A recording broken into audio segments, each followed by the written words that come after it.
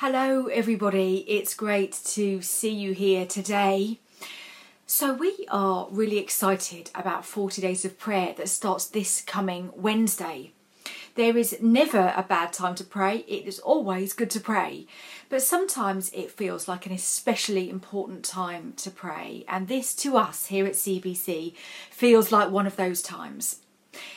So let me tell you about what we're doing for 40 Days of Prayer and why, for the benefit of any of you that have joined us more recently, and just as a reminder for us all about what's coming up and as an encouragement for us all to join in. And then after that, I want to bring a little bit of teaching based on the second half of the passage that we heard read for us from Matthew chapter 6, the section about fasting. The first part of that passage, the part about the Lord's Prayer, is quite familiar to us. The things that Jesus says about fasting, less so. And I want to think together a little bit about why fasting can be such a positive thing to do together when we pray. So we are feeling called to a concerted season of prayer together. The last 11 months have been hugely challenging for each and every one of us. That's an understatement, isn't it? And we are still in the midst of uncertainty ahead. And what we want to do is set aside the season of Lent, the 40 days leading up to Easter, as a time to come to God in a more focused way for prayer. And so 40 Days of Prayer starts this coming Wednesday, that's the 17th of February. The idea is that on each of the 40 days of Lent, from Monday through to Saturday, there will be a prayer post every day on the CBC blog for you to find. You can find it on the homepage of our website, chichesterbaptist.org, and click on blog and you'll see the post there each day. And each prayer post will follow a set theme for the week. And there will be, as you click on it, maybe a video from someone of the church family leading us in prayer. There might be some prayer points for us to follow to pray, or some other kind of invitation form of prayer. And there will be 6 big themes over 6 weeks. Themes like health, or the world, or the generations, and so on. And the plan is to make the blog available from 6 o'clock in the morning every day, so you can check at any time that's convenient to you and to join us in prayer. You might choose to pray at the same time every day. Maybe you want to pray in your household over breakfast, or pause in your working day in the middle, whatever works for you, to stop and pause and pray together as a church family each day. And as well as praying as individuals in this way daily, we also want to make space to pray together. And so for this Lent period, we will be hosting a weekly Zoom prayer event every Wednesday at 8 o'clock for 45 minutes each Wednesday evening. And that starts this Wednesday. So I'd love it if you joined me to pray together and to worship together and to commit this 40 days to God. We will pause and seek God together at the beginning of this period, this coming Wednesday night at 8.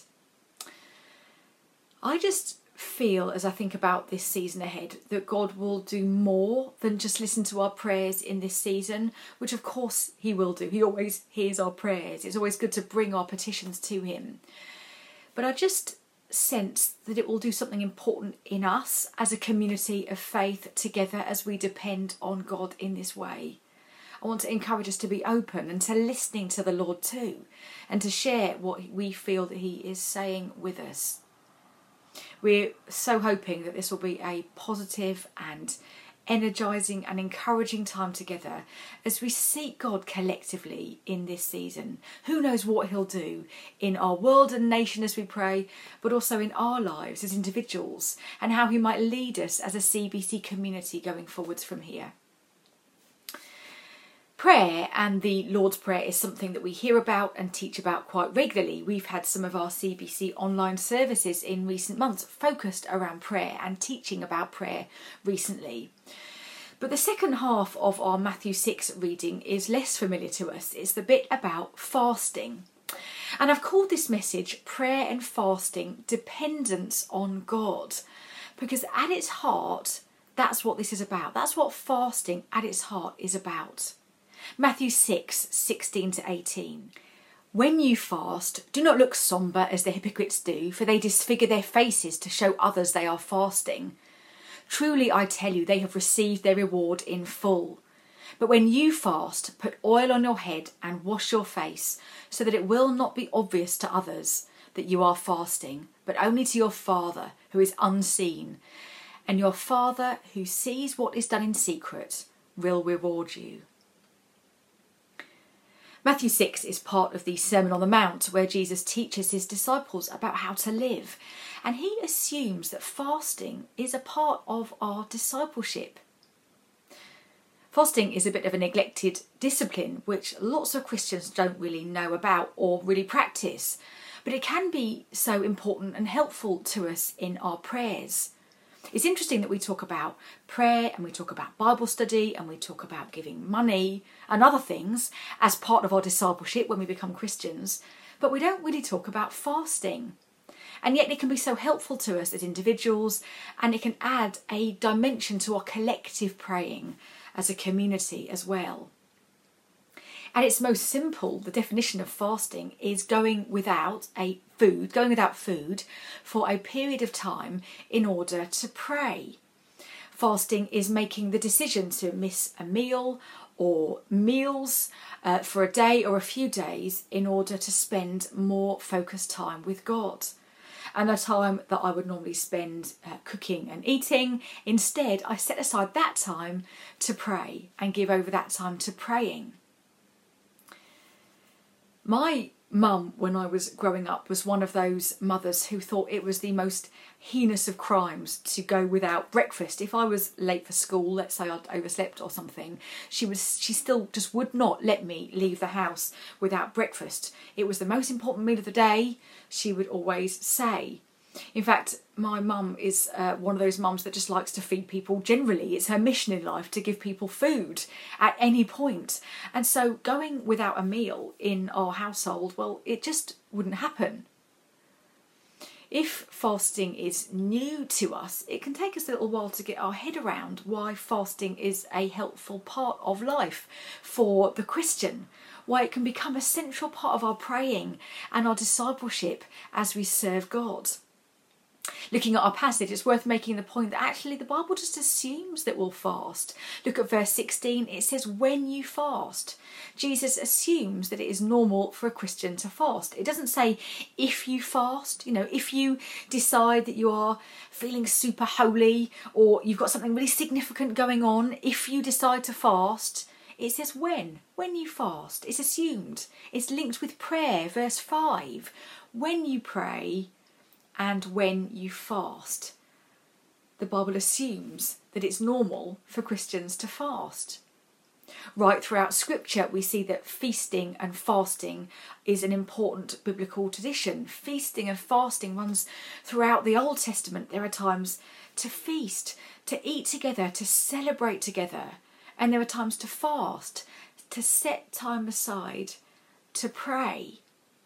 And it's true in the New Testament too. Jesus fasted when he began his public ministry. The Christians at Antioch fasted when they sent Paul and Barnabas off on mission. Paul fasted when he was appointing elders in the churches. And so it goes on. Jesus assumes here in our passage that it is a normal part of the Christian life, a normal spiritual discipline, I guess, to fast. Food is essential for life. It's essential for the balance in our bodies, created by God for that reason. And when we fast, what we're saying, God, you are more important to me even than my most basic human need. What we're saying is, I am choosing, God, to put you above even the very thing that I need to stay alive. Lord, I'm fasting to show that you are first in my life. I want to show you, God, that I am hungry for you. Fasting helps me to express my absolute dependence on God and my desire to know him more deeply. The first time that I properly fasted was when I was at university. Two friends and I, we lived in a house together, and we'd heard a bit of teaching about fasting. We'd never done it before, and so we decided to set aside 2 days to pray. We read that it should be a secret, so we didn't tell anyone else we were doing it, and we agreed that we would do that together and to fast and to pray. And we decided on 2 days. Now 2 days is quite a lot to start with. It's recommended just to fast one meal, or at the most a day if you've never fasted before. But anyway, we were keenies and we decided on 2 days. Now we lived together, which helped, so whenever it was a meal time in our household, we were able to set aside that time to pray. And if we were up at university at lunchtimes, we would find somewhere to meet together and to pray. Now it wasn't easy, actually. I found it quite difficult, but I can honestly tell you it was a brilliant thing to do. And I really felt God's presence and power at work in me in a way that is hard to describe, and it really helped me to connect with God in a deeper way. As an aside, after those 2 days of fasting, we decided to break our fast with a trip to McDonald's. Can I just say that's not a wise thing to do after a 2-day fast, is to break your fast with McDonald's. Don't do that. But there, as a university student, my fasting journey began. Now, since then, I've had phases. I've had phases of doing it a lot. I've had phases of doing it not at all for seasons. But generally speaking, fasting has become part of my spiritual discipline and part of my prayer life. So we've read that the Bible assumes that we'll fast. We can think of it as a spiritual discipline, along with other disciplines like Bible study and giving and worship. It's part of our maturity with Jesus. And at its heart, it's about dependence. There are some things that fasting isn't, which our passage also highlights for us. Really important to remember that fasting is not to impress anyone. That's what the Pharisees fasted for. Have a look at verse 16 of our passage. When you fast, Jesus is saying to them, when you fast, do not look sombre as the hypocrites do, for they disfigure their faces to show others they're fasting. Jesus is not to let people know that you're fasting. It is just too easy to be proud. Pride is at the heart of our human nature, isn't it? We have to stand against it. And it's easy when we're fasting to feel proud. You know, no thank you, I won't have a chocolate brownie today. Thanks, I'm fasting.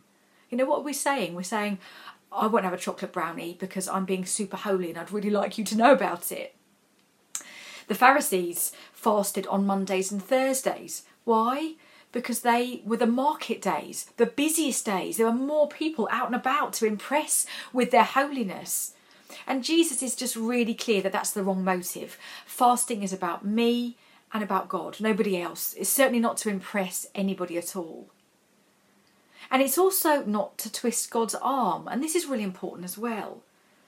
One of the reasons that we might fast, which I'll mention in a moment, is if there are big things going on in our lives that we want to commit to God and seek Him over.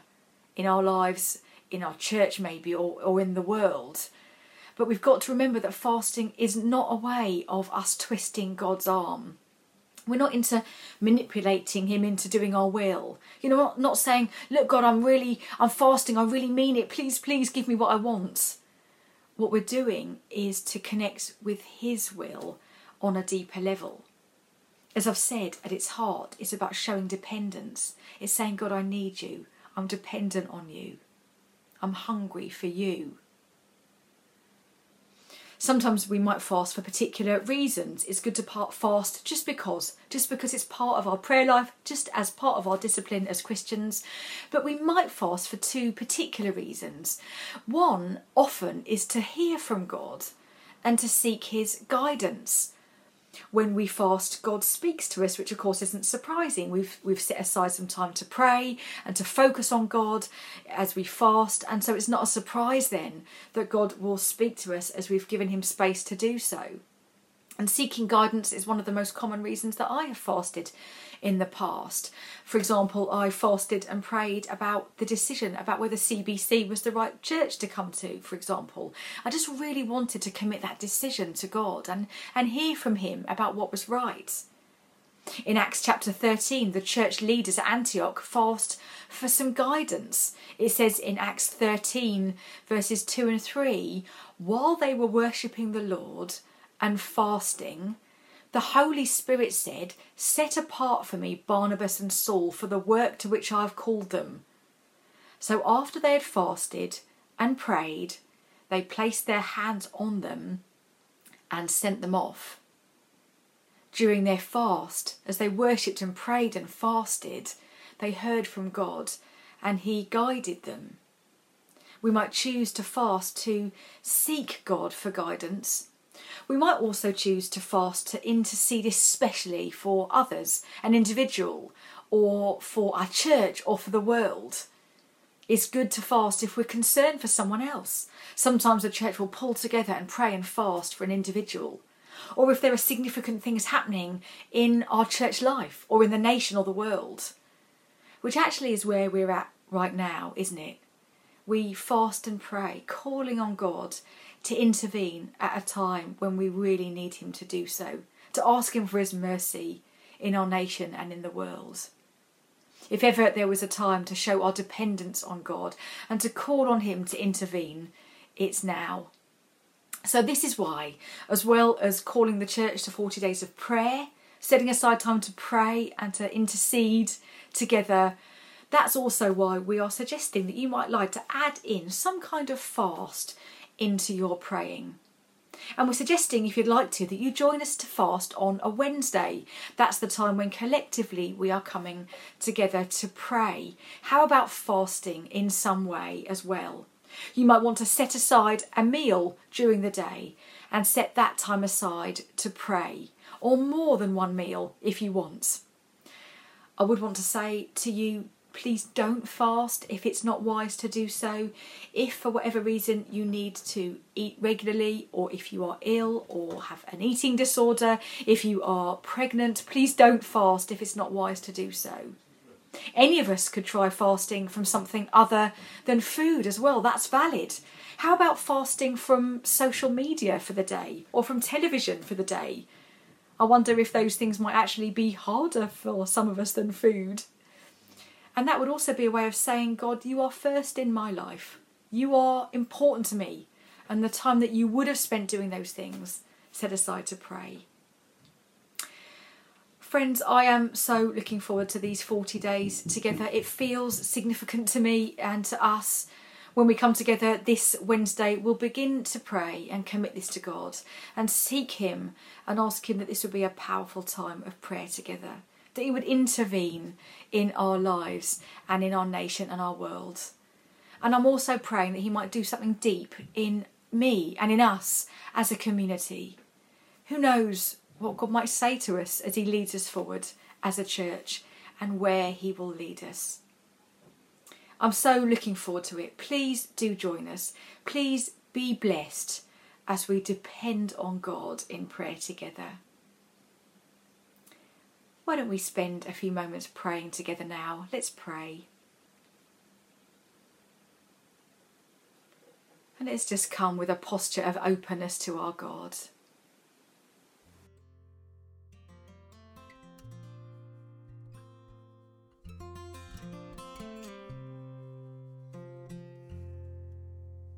Maybe you feel stirred as we've shared today about 40 days of prayer.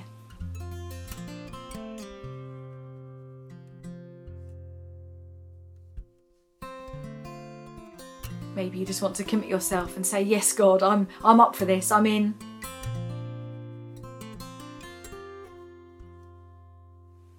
Maybe you want to pray and think about whether fasting is the right thing for you to join with us in.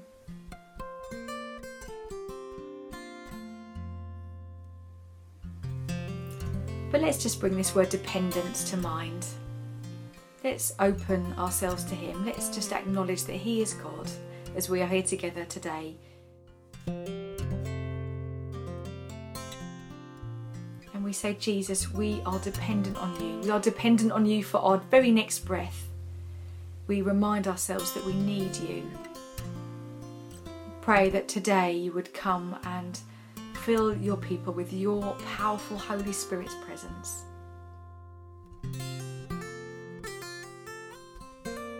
Lord, we need you. Come, Lord Jesus.